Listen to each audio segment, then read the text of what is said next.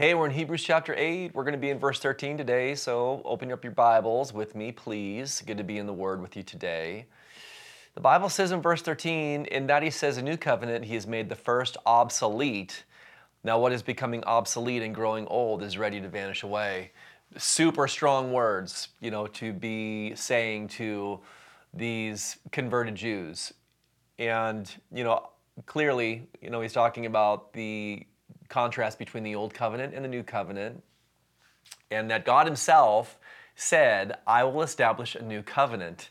And so let me just say a couple of things real quick. I don't want to be super complicated about this, but when it comes to interpreting scripture, one of the best ways that you can understand how to interpret scripture is to go back to scripture itself and see how those who wrote the scripture actually interpreted the scripture.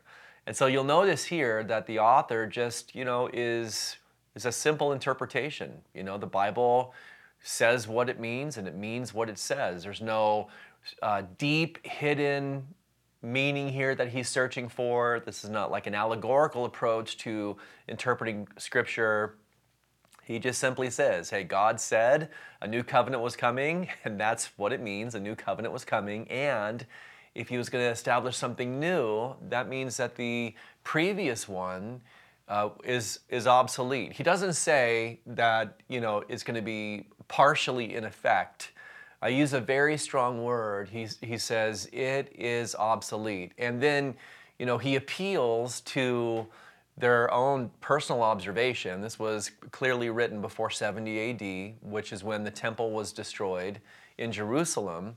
But he appeals to their own observations, and he says, you can see it yourself. There's a waning influence of the Old Testament Mosaic system.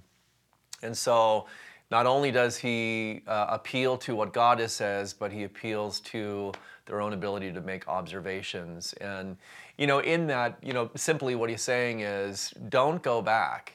Don't go backwards. Don't return to the thing that you had before. Let me just say it like this, there is no going back. You are going back to something that doesn't even exist. It had a purpose.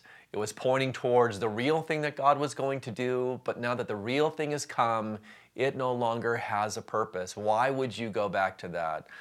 And, I think this is good for us to remember, not that we would go back to Judaism, because, for the most part, the vast majority of us are Gentiles. We're not Jews. And even if we were, there's no real Old Testament system to go back to because there are no sacrifices that are being made in the temple. But you have a past. You have a previous. You have a thing before the new covenant. And I'm not sure what that is for you. Maybe it was another religion that you were involved in or engaged in. Maybe it was just agnosticism, or maybe you were an atheist, or maybe the religion of your life was just oriented around sin, and satisfying the desires of the flesh.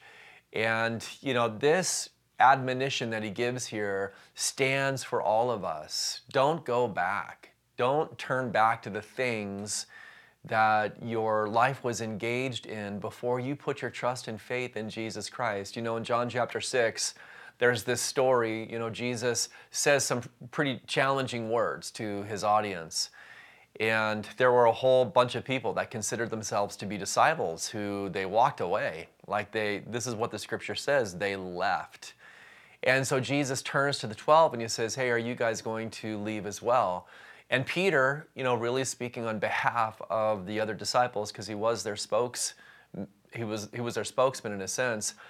He says, where else are we going to go? Who else has the words of life? What are we going to go back to? What are we going to turn back to? None of the things that we had in the past even come close to what we have with you now in the present.